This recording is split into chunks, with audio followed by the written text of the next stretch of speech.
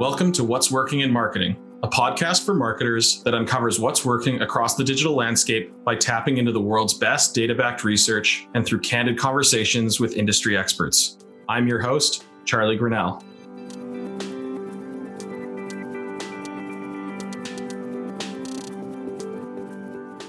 On this episode, I'm joined by Ryan Law, Vice President of Content at Animalz. Ryan, thank you very much for joining me today.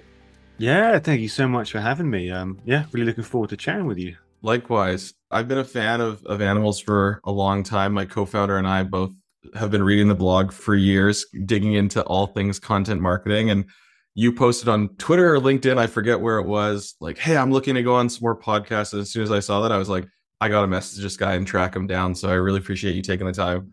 Yeah, that made me so happy having you respond to that. It occurred to me I could just ask people to see if they want to chat. And actually some people did, which is really cool. What a concept. What a concept. I always open these episodes by going back to the beginning. I'd love to just kind of get an understanding of like, how has your career journey kind of progressed to where you're at today with Animalz, kind of what you've done and how it shaped you into how you think about content marketing today and ultimately what you do at Animalz. Yeah, happy to. I've basically been doing some variation of the thing I do now since I was at university. Like, basically, I remember at university, I was studying economics and tending bar to pay my way through university, doing a terrible job with the course, with the job, everything. And I just thought there has to be like a better way of making ends meet. And a friend of mine recommended I check out some freelance blogging sites. This was like 12 years ago, and this was the kind of thing where you'd write the world's worst, spammiest content, like reviewing bourbon and hair curling tongs and stuff, and you'd make $3 per article. But I did a few like blog posts through that, and I realized, yeah, you could actually make money with writing, which was a thing I was good at, a thing I enjoyed. Yeah. And I finished university. All my friends were offered to finance. I thought that sounded like a terrible idea. So I just kept that the freelancing. Basically just sat in my parents' room straight out of university for about 3 years straight, just desperately trying to write blog posts for people. Yeah. Eventually joined like a marketing agency through that because it was way less hassle to work with one marketing agency instead of like 10 solopreneurs. Yeah. And I've basically, been working with and in agencies ever since, including a brief stint co-founding my own agency as well. Wow. I mean, it's funny. The more I talk to different marketers, it always goes back to, I started out blogging about weird things. That's like a common theme, whether it's booze, hair products, like whatever the thing. It seems like a lot of people have kind of got their start and they're like, the internet was this thing I was interested in. It got really weird for a second. And then, now I'm here and 10 years later, and now I, work on content for this company or this company or this company. Yeah, totally. I mean, content today is like a really mature, respected industry, but 10 years ago it was this nascent, weird thing. You had to spend all your time persuading people that it was worthwhile. Yeah. And it was generally like the black hat SEOs that were the most interested in it to get started with. So all the gambling niches and all the kind of poker sites and all that kind of thing. So learned a lot through that experience, but I also learned a lot about what I didn't want to do and what I thought was bad about content marketing. And that kind of plays into what we do at Animalz today, where we generally try and leave the internet in a slightly better state than when we found it, which I think is a good thing to aspire to. Well, I want to kind of dig into that. And this is a very broad question, but like the word content marketing, what does that mean to you? What does that mean to the team at Animalz? I feel like that word content marketing has just been thrown around and kind of slapped onto different things. And like when you think about content marketing and Animalz and kind of state of the union, what comes to mind? Yeah, that is a great question. I'm not even sure I have a particularly succinct answer, because the thing we've always focused on is like long form written content. And I think that has historically been the dominant form of content marketing, mainly because of SEO, basically. Yeah. The unique thing about SEO is obviously you publish a blog post once and it generates compounding traffic. Therefore, the amount you spend on that blog post becomes effectively cheaper and cheaper with every passing month. Yeah. And there aren't many other like forms of marketing or even content that do that. So a lot of content marketing has just been SEO historically. Yeah. That's definitely changing today. I get a lot of pushback from people that say, hey man, it's not just writing, podcasts and media publications and going on TikTok and video content and all kinds of things. I guess the aspect of this that I think is most interesting and most relevant today is that people are more willing to, front load content marketing at an earlier stage of the buying process. Mm-hmm. So I think historically, like content marketing, you were basically solving problems, answering search queries. Yeah. And we're seeing a bit of a movement now around like media marketing and The idea being that if a bunch of people are already answering those questions and solving those problems, why not go a step earlier in the buying process and just try and entertain people and just get into their heads through that mechanism? Mm-hmm.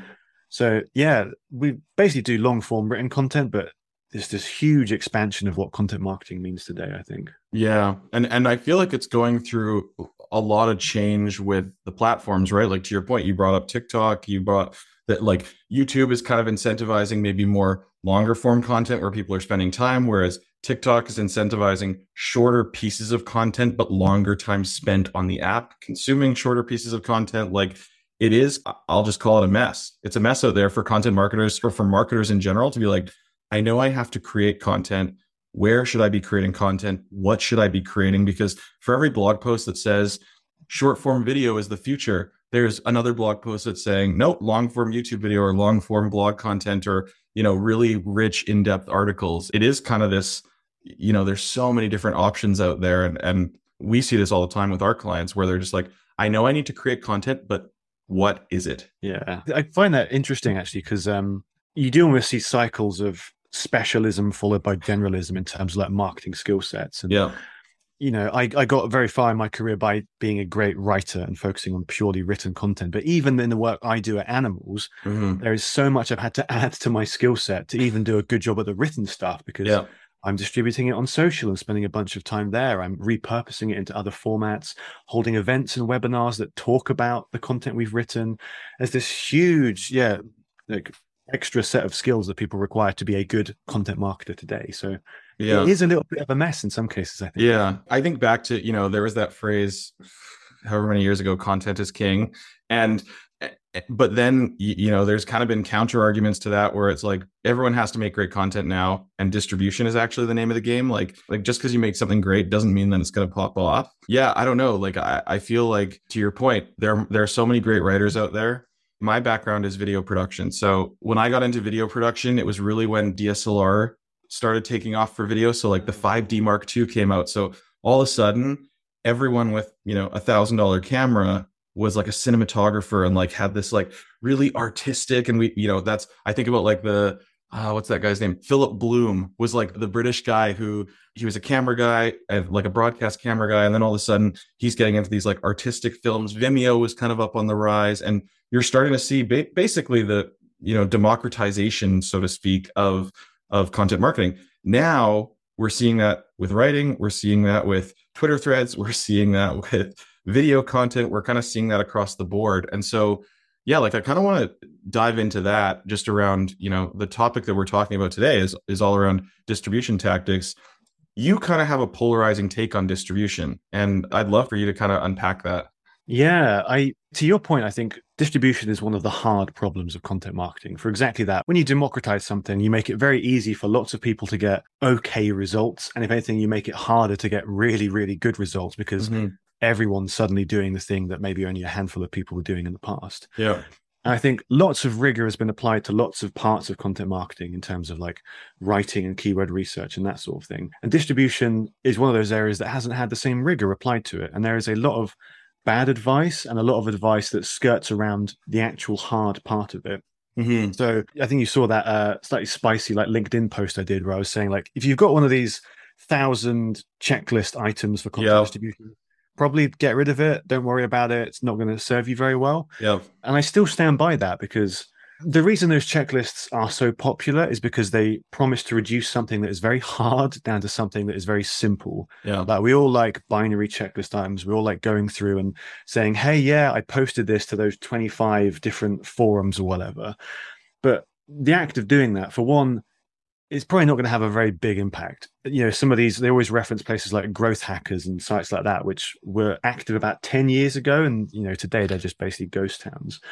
Even if you do go through that checklist, you're probably going to just wind people up because every article you publish every week, you're posting to 50 different channels in a complete monologue and you're not making time to solicit interaction and feedback. And there are so many different types of content as well, as you mentioned. There is no one-size-fits-all checklist for that type of content. If you try and distribute an organic search targeted blog post and like a thought leadership blog post in the same way, that's a recipe for both of those experiences to suck for anyone that encounters them. Most SEO blog posts are incredibly situationally useful. They're designed to solve a problem that a person has at a particular point in time. Yeah. Why would you post that to social media? Like, what? I don't understand the logic behind that. Yeah. You know what? One thing I was just thinking about as you were talking through that is, yes, we all love that binary checklist of, everyone has that nice Notion doc where it's like, here I am, like checking off my to-dos, Notion, whatever other tool you use. It still takes a lot of time to do it well. I think that's something where, we've had Ross Simmons on the podcast before, and he's all about create once, distribute forever. And like, I generally align with that sentiment. Like, and basically the overarching sentiment that I'm down with is you need to put investment into distribution, creating something that's good, using air quotes here, and then posting it once and like never thinking about it again. That's a great way to light money on fire, basically, from a content marketing perspective. So if you're cold and need to stay warm and like need to start a fire, do that. But doing distribution well takes a ton of time. And it is an investment. And I think it's often an afterthought. I would say marketing, 5 years ago or 10 years ago, but it still happens today probably, where it's like, oh my gosh, we're going to take our budget for the sake of easy numbers, 100 grand. We're going to spend 90 grand producing the thing, and then 10 grand to put some Facebook ads behind it. And like, that's kind of it. When, what probably needs to be happening is you need to spend maybe 50 grand or 40 grand producing it. And then that other 50 or 60 grand, how can we distribute this? Whether it's some of that budget is going to a co-creator, maybe an influencer, or ad budget to go to paid search or paid social or whatever those things are. Maybe it's a placement somewhere. What's kind of your take on all that? I completely agree with the ethos behind that. I think most organizations have indexed really heavily on content creation, and I completely agree. They don't focus on actually getting that out into the world. Mm-hmm. And you end up with companies that have these vast libraries of content that they don't know what they published last year. No one else knows what published. It just kind of languishes there despite being really good and really interesting. Yeah. The only issue I take with that kind of general concept is that it's very easy to spend a lot of time on content distribution tactics that feel useful and have no impact whatsoever. You do have to be very, very selective. Yeah. I'm a big fan of the Pareto principle in like everything I do. And the first thing I try and do with any problem is work out what is like the one or two things I should be doing, that if I could only do one or two things, they would be the ones that have the highest impact. Yeah. And you know what? It's not posting it to 50 forums or growth hackers or tweeting about it. It's making a list of the biggest industry newsletters in my industry. It's building relationships with the people that curate that content. And it's sending them an email every couple of weeks when I publish something that I'm particularly proud of. Mm-hmm. There are definitely higher leverage ways we can get content out into the world. Influencers is another great point as well. Yeah. Where can you bring other people with established audiences into the content creation process? Yeah. Give them an incentive to share it for themselves, not for your benefit. Mm-hmm. And through doing so, expose your brand, your ideas to a brand new audience in the process. I mean, to get very meta, that's literally what we're doing right now. Yeah, and like, I love podcasts. Actually, this kind of mutual serendipity between the host and the guest. That is this wonderful medium. It's kind of what guest blogging used to be 10 years ago when it was like an emergent thing. It's fantastic, isn't it? Yeah. One other thing I just want to touch on that you just said was, this idea of instead of going out and having a checklist of like 50 different things to do, you said, what are the 2 or 3 things that I can do really well? And what I noticed that you kind of focused on is like, you looked before you leaped. You didn't just grab things off the shelf. Oh, this is easy. I can go post to 20 Slack groups and, these Facebook groups and like this sort of thing. You were like, who are the biggest? Where is that audience spending time? What type of content are they consuming? Like all these types of things. And I mean, maybe I'm biased like this because I own a research company, but I think about when I worked on the brand side of things, this concept of looking before you leap, it just seems so obvious. Hey, if we're going to spend a bunch of time and a bunch of effort and a bunch of the company's resources on this,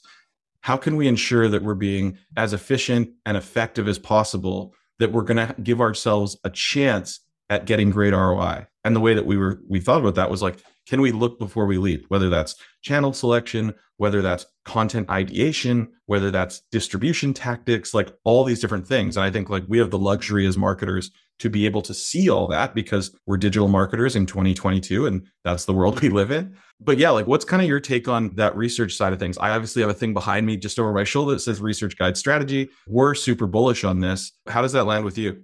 Yeah, I mean, I completely agree. I wish I had had that epiphany when I was a younger marketer, though, because I definitely didn't. And like a lot of the ways I've come to these opinions is through doing the stuff that I think doesn't work anymore. Like I remember Yeah. at the agency I co-founded, I spent a bunch of time with my big old checklist of places to post stuff to, and I do that for every blog post. And it took a little while, but you get a feedback loop and you realize that this is not doing the thing you hoped it would do. Yeah. And you have to be willing to confront that and go, okay, what should I do instead?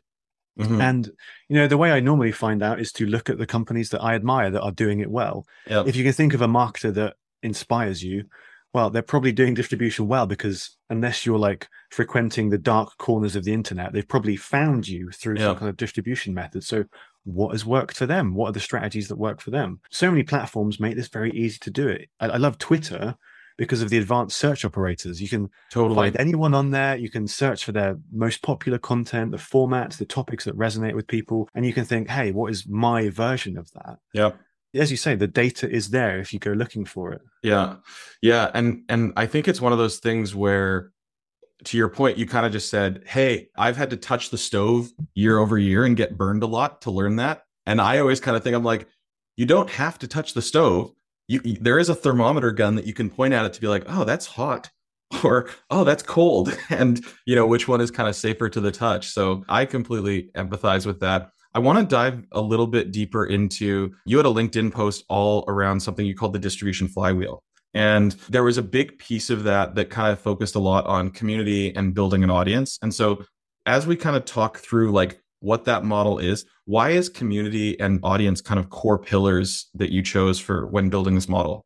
So, like, the impetus behind this is basically the distribution is hard, and Yeah. I wanted to find a way to try and solve that problem for people. And thinking through this, the thing that we want, the thing that brands want or individual content creators want, is an audience. We want people that know us, that care about our ideas, Yeah. are willing to engage with us, and maybe at some point in the future will give us money. Like, that's the desired end state. Yeah.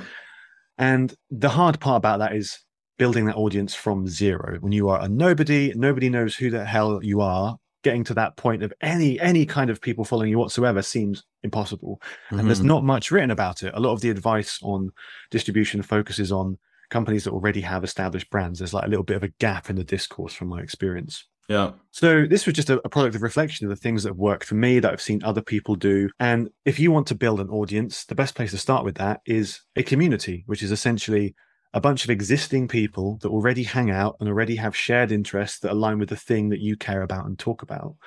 So that has to be the fastest, most efficient way to build your audience. You go where they already are. You hang out with them. You become a sincere participant of that community. You make the community richer as a result of your engagement. And as a kind of serendipitous byproduct of that, you also give people incentive to engage with you outside the platform as well, maybe on your social accounts or in your mailing list or whatever. Mm-hmm.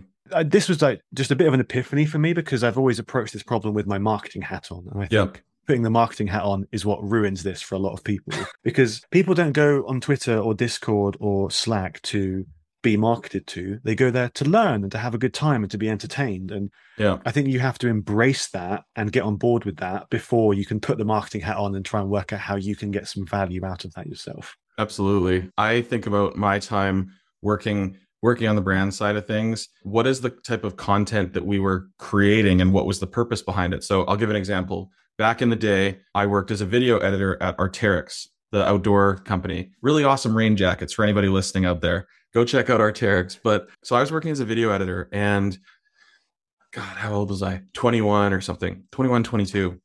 So when I got the job, I was really excited because, I'm going to be editing brand videos and product videos, but I'm also going to get to edit, the extreme sports like climbing this epic peak or skiing down this thing.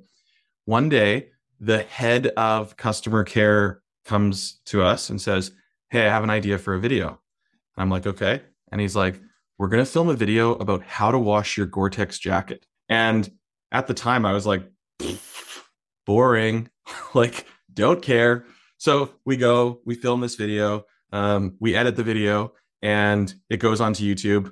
And me being the 21-year-old idiot that I was, after a week or two, it had done like 2,000 views. I can't believe we spent like a decent chunk of money and time creating this thing. The joke's on me, because now it's their second highest viewed YouTube video of all time. It's done well into the millions of views. And why he wanted to do it is he's like that one of the top inquiries that we get from a customer care perspective is, how do you wash your Gore-Tex jacket? So instead of his people writing out this long thing, they literally were able to just respond with a YouTube link, which had a 4-minute video of like how to do it. Now, where I'm going with all this is, number one, I'm stupid and should have realized that that was a good marketing play. But number two, I would have never thought that that was content marketing back then. I didn't really realize that. And this idea of like, yes, marketing can be used to entertain and inspire, but it can also be used to educate and add value, and not with this like direct sell. And so that was something that I was just so surprised where, and I think someone said it to me back then at the time, is it's like, regardless of if that person has an Arc'teryx jacket or not, they could have a North Face jacket. I don't care if it's made out of Gore-Tex. They are going to see this and they are going to get value from it, which leaves them with a positive experience of our brand. For us, that's a win. It might not be directly tied to, we did this thing and $1 came in, but that kind of concept as a whole. And so I think about that, like later on in my career, I ended up working at Red Bull. We did the same thing where it's like, whether you were buying the can, the energy drink or not, you were going to have a really good time with our brand. You were going to be inspired. You were going to be entertained. You might learn something, like all those different things. And to your point, I think when we talk about like audience and community, that's something that is so often overlooked because of this pendulum in marketing with performance and brand. And we've almost kind of like gone to like, every dollar spent in marketing needs to be $1 or more coming back into the business. What are your thoughts on that? Yeah, I absolutely love that. That was pretty much the most like pithy and concise definition of like brand marketing I've come up with ever. It was amazing.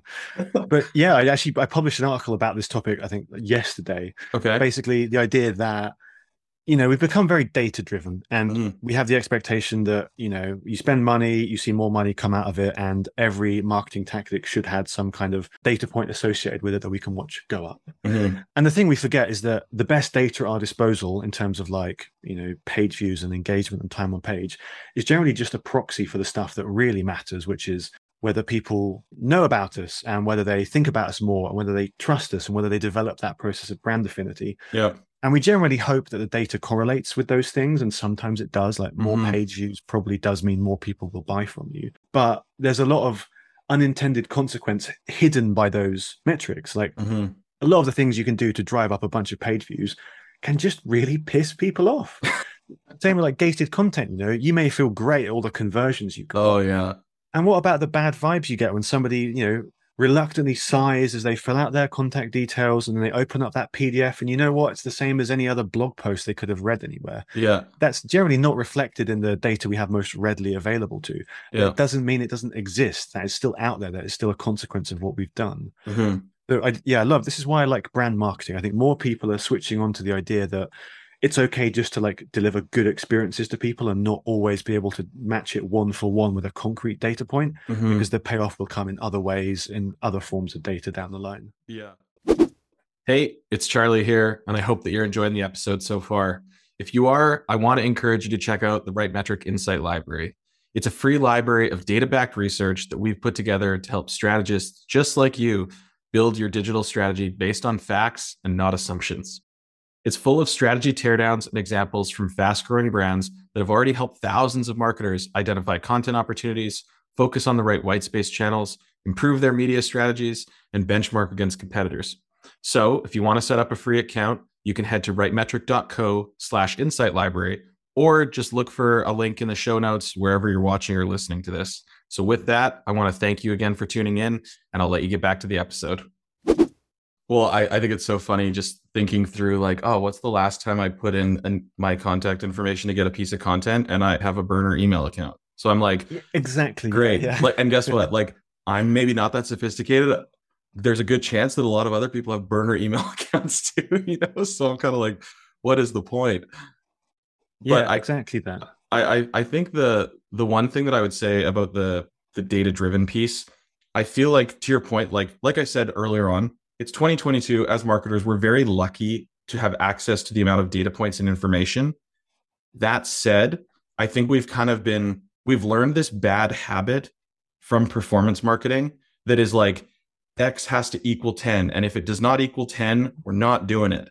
Whereas I kind of go more to this phrase of like data informed. So with content insights, right? Like there's so many data points that we can look at from a content perspective that shouldn't dictate yes or no if we should make content. It's more so, hey, we know that we're going to make content.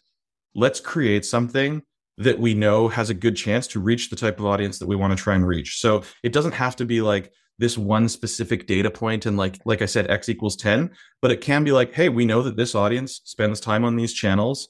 And within those channels, these are the top performing content topics, themes, formats, buckets, etc. And then from there, now that we know that as marketers, we can then take, hey, here's what the audience and how they behave. Here's kind of where we're trying to go as a business. What are some things that we can pull together to create this peanut butter and chocolate relationship and then put something out into the world? Whereas I feel like a lot of marketers kind of get hung up on like data equals the exact answer. And without that exact answer, I cannot move ahead. So what's your take on that?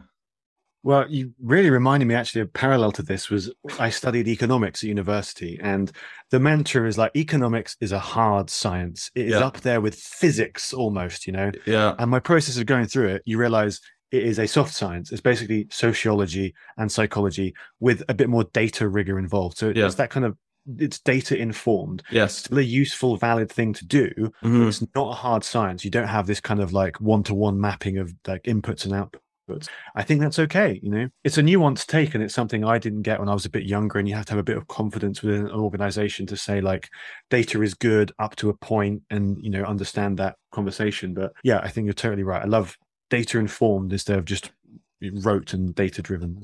I feel like, yeah, again, marketers ruin everything. It's like, oh my God, the double D, data driven, like here we go. And we've like latched onto that. And I think for me, at least, I always kind of get people like, oh, you know, you as a data guy, I'm like, I'm a marketing guy who wants to make more informed decisions. And so like data happens to be one of those ways. But also if you've worked at a brand for 20 years or at an industry for 20 years, like there's a lot of gut and intuition that you have too, and you need both. So I don't know. It's always interesting to like kind of talk about that.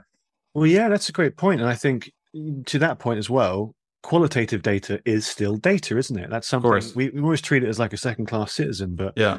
Like the way we know our marketing is working at animals is not historically from quantitative data. It's from sales conversations and the kind of general public sentiment and people emailing us, all stuff which is really hard to talk about in, you know, in slideshow format with like graphs with arrows going up, but it's still incredibly valuable and incredibly informative. And even today, there are tools, like imagine your company's great for this, but we use Gong, you know, ways of like aggregating what were individual qualitative data points and making them a little bit more quantitative and viewing them at a slightly like broader macro scale.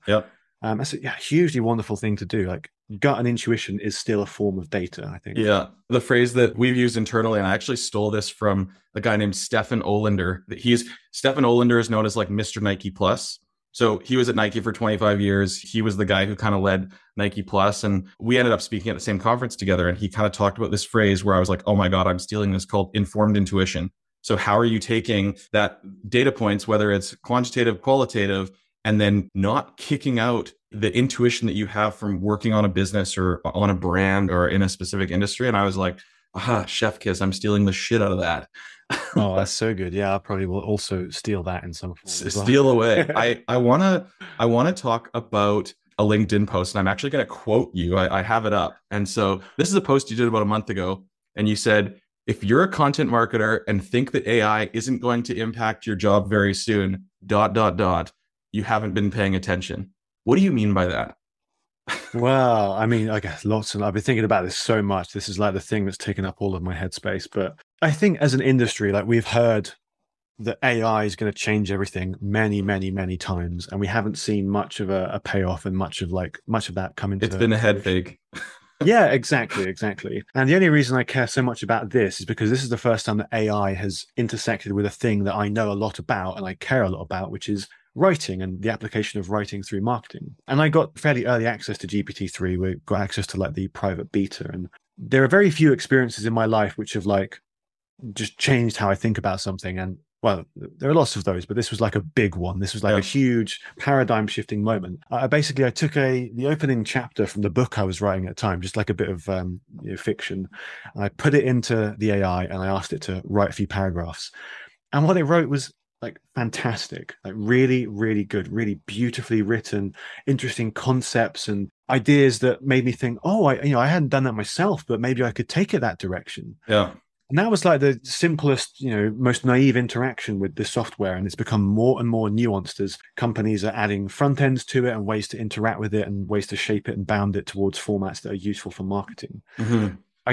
This stuff is magic, and it can do a thing that I thought only humans could do. Yeah. And I think a lot of marketers, understandably so, we're reluctant to admit that. Yeah. We don't want it to be the case. It's scary. I totally feel that. But that doesn't change the reality that lots and lots of companies are already using this to do the things that were once the reserve of just people. Yeah, it's interesting. But I mean, between DALL-E with image stuff, insanity, right? Like just some of the stuff is like wild. I've also seen there's been a few other like recent examples of, there's writing tools. I think there's like a Twitter thread tool now that'll do this, right? Where it's like, take this and turn it into a Twitter thread. And to your point where you're like 5 years ago, we would have been like, yeah, whatever. It's spitting out this kind of shitty English that doesn't really make sense. There's a ton of typos, but now you're like, whoa, it matches my tone of voice or that person's tone of voice. And it's actually, whether it's flow, sentence structure, punctuation, language, like you name it, it's kind of all there.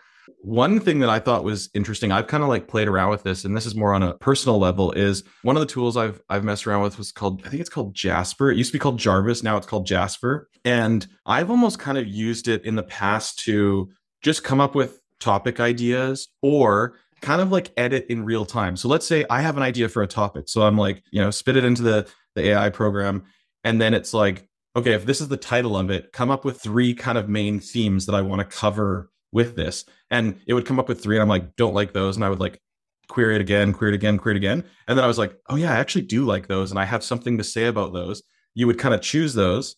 And then it's like, cool, a paragraph or 2 or 3 or whatever about this one thing. And again, it's kind of like you're almost editing in real time. So it's instead of me staring at a blank page, and like full disclosure, I am an awful writer, which is why we're on a podcast, so I can speak instead of write. But I just thought it was fascinating where it's like, for me to output something like that would take me a really long time to write it from a blank page. But having these kind of prompts and being able to kind of edit on the fly was so liberating for me. And I was still able to kind of weave in my experiences. So, like that Arc'teryx example that I just gave, like I could write that in if I was talking about content marketing. And then it would like take it in a direction that I didn't even really think about, where I'm like, oh yeah, that actually does make a lot of sense. And so on one hand, selfishly, I get really excited about that. On the other hand, you got to wonder, it's like, what does that mean for content marketers? What does that mean for us as consumers, as like the information that we're reading? Like, are we just going to get to a point where it's like, yeah, you know what? A lot of this is done by AI, and AI actually does a better job of creating the content that we want to read because they know so much about us. So what you described there, I think, is the like ideal state and use case of this technology. It's where skilled human people use it as a kind of creative sparring partner and a way to like blast through some of the creative roadblocks that we typically have. Because, no matter how great you are at writing or thinking, or whatever, we all have the limitations and our own biases, and AI is something that can just kind of blast through that. It's almost like a really advanced version of the rubber duck, programmers famously talk to when they're debugging or whatever. Yeah. I think that's great, and that's probably a really good access point and quite like a heartening way to think about this. But I do also think there is going to be like a bad side to it as well, because obviously if you put a skilled human and you give them a great tool, they generally make something that looks amazing. If you take an unskilled human and give them that same tool, they probably end up, maybe they'll cut a finger off, there'll be blood everywhere. It's like a disaster for everyone. Yeah. And these tools, this is like the ultimate democratization of this technology. You can freemium software or like $50 a month to access these tools, and you can churn out hundreds of articles a month if you want to do that, thousands if you're really determined to do it. And while a lot of those people doing that will have skill and judgment and will care about the things they make, I think a lot of people won't. And as I said, I came from like the black hat world of SEO, where people care largely about, page views in the aggregate. How can we bump this up as quickly as possible before the next algorithm update? Yeah. And people will use that technology in that way as well. Yeah. But I think we do have to think about the kind of potential negative consequences of this and where we want to position ourselves in opposition to that. Yeah, I agree. I think it is a tool, and every business out there, I think, in my opinion, needs to be looking at this, because with the right skilled people driving the tool, driving the machine, it can be super, super powerful, and it could increase output if that was part of the strategy. It could increase length, quality, linking different ideas together. Like there's so many things that kind of come with it. And yeah, I don't know. As soon as I saw that LinkedIn post from you, I was like, yup, I completely agree with this. I do think that this is something that people are kind of sleeping on right now. And obviously it's still early. We know that it's not as easy. Like even when I signed up for Jasper, Jarvis, or whatever that AI tool is called, I probably spent 4 hours messing around with it. At first got some like really crappy things kind of spat out, and you're learning how to use their bracketing system to like query it to kind of get what you want. And they also say when you start using it, the more you use it, the better it's going to be, right? Because it needs to understand, like, how do you think? How do you write the inputs? And then what are the outputs that you're accepting based on those inputs? Like there's all these kind of things, but I'm super bullish on this. I just think it is the future, right? Like if content marketing is as competitive as it is, and like earning human attention, it takes a ton of time to create something that is going to give you a chance of earning someone's attention. You gotta be using everything around you to try and give yourself an opportunity to be successful. Yeah, I totally agree with that.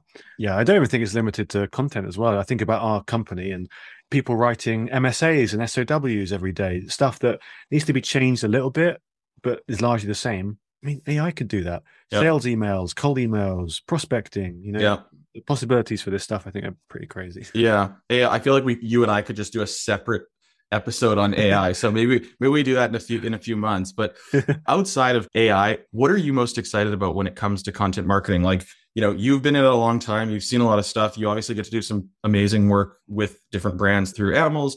You're sitting around a ton of smart people all day, every day, living and breathing this. What gets you fired up? What gets you excited? I think the thing I'm most excited about is just, I feel like there's a growing tolerance of and hunger for content that is satisfying to create and interesting just from a pure objective like consumption viewpoint. People are more willing to make stuff that is fun and interesting in service of content marketing without having to constrain it within the bounds of, or it has to rank for this keyword, or it has to get X number of page views. Mm-hmm. We talked a bit about this today, but like basically media marketing I think is becoming more tolerable to people. Yeah, I think that's really exciting because the kind of classic cognitive dissonance of what I've had to do for a living is that I enjoy writing and I have to write things that are probably not that much fun. I probably wouldn't choose to do if I was doing it just for fun. And I have to kind of reconcile those two. Yep. I think we're reaching a point where that is becoming less and less the case. Some industries, people have been doing SEO for decades. There's not that much low-hanging fruit left. So they're thinking, hey, what is the next frontier of this? And it is just entertaining people. It's raising awareness at a much earlier stage of the buying process. And that unlocks things like one of our customers, 360 Learning. They did this amazing docuseries called Onboarding Joey, where they brought Joey on as their head of content and they filmed the process of onboarding her and the decisions she made and all that kind of thing. And they released it as a video series. Wow. That's the kind of thing I could never imagine having that conversation with like an executive 5-10 years ago. They'd just think I was absolutely mad. Yeah. And more companies are willing to do that. And yeah, that's so much fun for people that make content. And I want to flip that question. What are the things in content marketing that just grind your gears or annoy you or you're tired of it? Like, I feel like there's a lot of things that we could dive into that could be a whole nother talk show. But yeah, is there anything that comes to mind where you're like, why is this still a thing? Or like, why do people do this? Yeah, it's a good question. Like, people have been writing about content marketing for a very, very, very long time at this point. Like we're basically the first industry to clock onto it because that's what we sold. Yeah. And I still see a lot of people solving the same old problems and thinking about the same old problems in the same way that they always have. Yeah. And there just seems to have been no development in the discourse whatsoever. And I mean, honestly, content distribution is probably one of the prime examples of this. Like the world of today, the places people interact with, the ways they hang out, the nature of social interaction online is so different from what it was 10 years ago. And yet people are still trying to distribute content with that old playbook. Without taking the time to sit down and think like from first principles, who do I want to reach? Where do they hang out today? What do they care about? Is there a way I can like add myself into that conversation? Yeah. Because when you do anything for 10 years, you do, I think, there's a tendency to get a bit jaded about like everything that happens within it. And I'm just very tired of people trying to solve the same problems over and over again when there are much more interesting things to be thinking about. Yeah. And I guess trying to apply the same solution, like, oh, we've always done it this way. That's like my biggest pet peeve is, to your point, like going back to basics. And I think a lot of brands, to your point, they've been working on something for 10 years. But then when you talk to them and you're like, what do you know about your audience? Where do they hang out? What do they consume? How do they consume it? How have the competitors in your space effectively reached them? How have the tactics evolved over time? Like all those different things. And I think sometimes organizations will be like, you know what, we figured that stuff out. And it's like, you actually haven't, because the fact that we're having this conversation right now means that you haven't. Just politely, like you're obviously having a conversation for a reason, whether it's with animals, whether it's with us, whether it's with, a consultant, or, bringing in a new internal stakeholder. So I feel like going back to those basics on a regular basis, where it's like, maybe not what are we trying to accomplish? Like, hopefully they kind of have their business and marketing objectives kind of set, but more so like, where are they? All those different things that I listed. And that's something that I constantly find myself running into, where it seems like relatively like basic low hanging fruit stuff. And I think some marketers would get frustrated by that, but it's so important because, you said a decade ago, I'm like, even 5 years ago, things have changed. Even 2 years ago, things have changed. Yeah. As we start to wind down the episode here, I always ask these last 3 questions. So these are kind of rapid fire. If you want to kind of expand more, you can. So are there any brands whose marketing you admire? Like I'll give mine. Apple can do no wrong. They could put out cardboard and I would pay a ton of money for it, which is very bad for my bank account. But yeah, who's kind of at the top of your list of brands whose marketing you admire? I'm a big fan. Well, most recently, actually, I've been really interested in following Profitwell. So this is a company, I've followed them for years and years and years. Some of the first content I ever created was designed to unseat their rankings and compete with them for keywords. And we're talking like literally 12 years ago. Yeah. One of the things they did very early, Patrick Campbell, their company founder, they were willing to invest in media content before people were even thinking about it, way ahead of the curve. So like really polished, high production value, like video shows and that kind of thing. Yeah. And I just love them because they're really early to that. And Patrick has just had like a $200 million exit and been bought out by Paddle and gone and joined that company. So I love the content they create.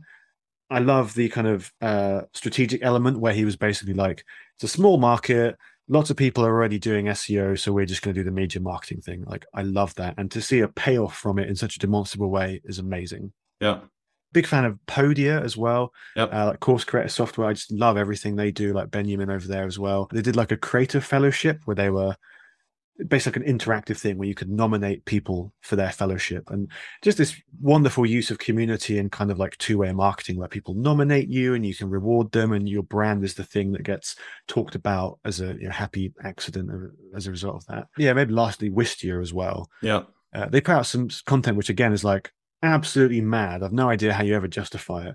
Like a cartoon series called I think it's like Gear Squad versus Dr. Boring. And like it's nice to have examples to point to of content that is like fun to consume and it's probably fun to make as well. And ostensibly it is doing something positive for their business as well. For sure. Okay, next question here. How do you stay up to date on business and marketing? Who are you following? What are you reading? Who are you listening to?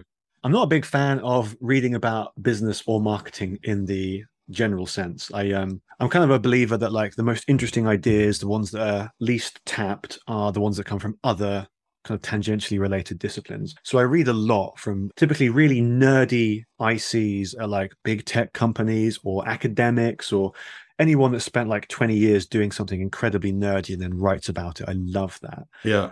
So like engineers like Dan Liu or Eugene Wei, they write about like, growth models and how their companies function. Or I'm really nerdy into like, I follow a lot of content about like academic writing and how to use tools like Obsidian and Roam Research and knowledge graphs and all this stuff that's kind of esoteric and, not that helpful in its own right, but it gives you frameworks that you can then apply into content marketing, which I think is interesting and novel. Yeah. And in terms of a few people in content I do follow, like Dr. Fio Desetto, she's an Active Campaign now, but one of the smartest, most wonderful writers. She does this amazing newsletter called Content Folks. And I mentioned Benjamin Elias at Podia, but he has a wonderful newsletter called Diamond Pencils as well. Yeah. Just, smart individual contributors at companies that want to share their experience.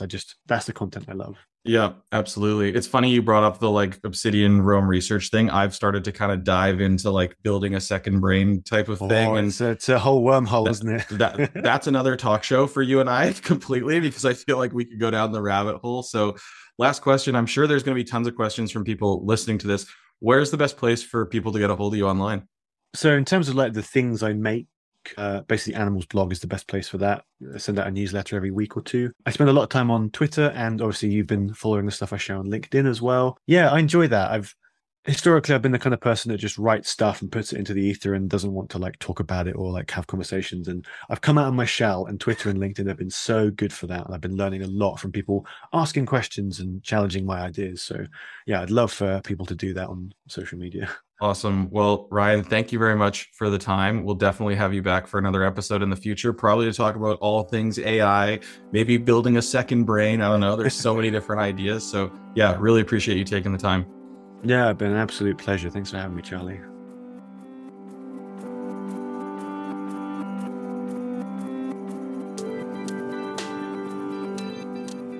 For show notes, other episodes, and more content, check out rightmetric.co. If you enjoyed the show, please subscribe and leave a review wherever you listen to your podcasts. Thanks for listening.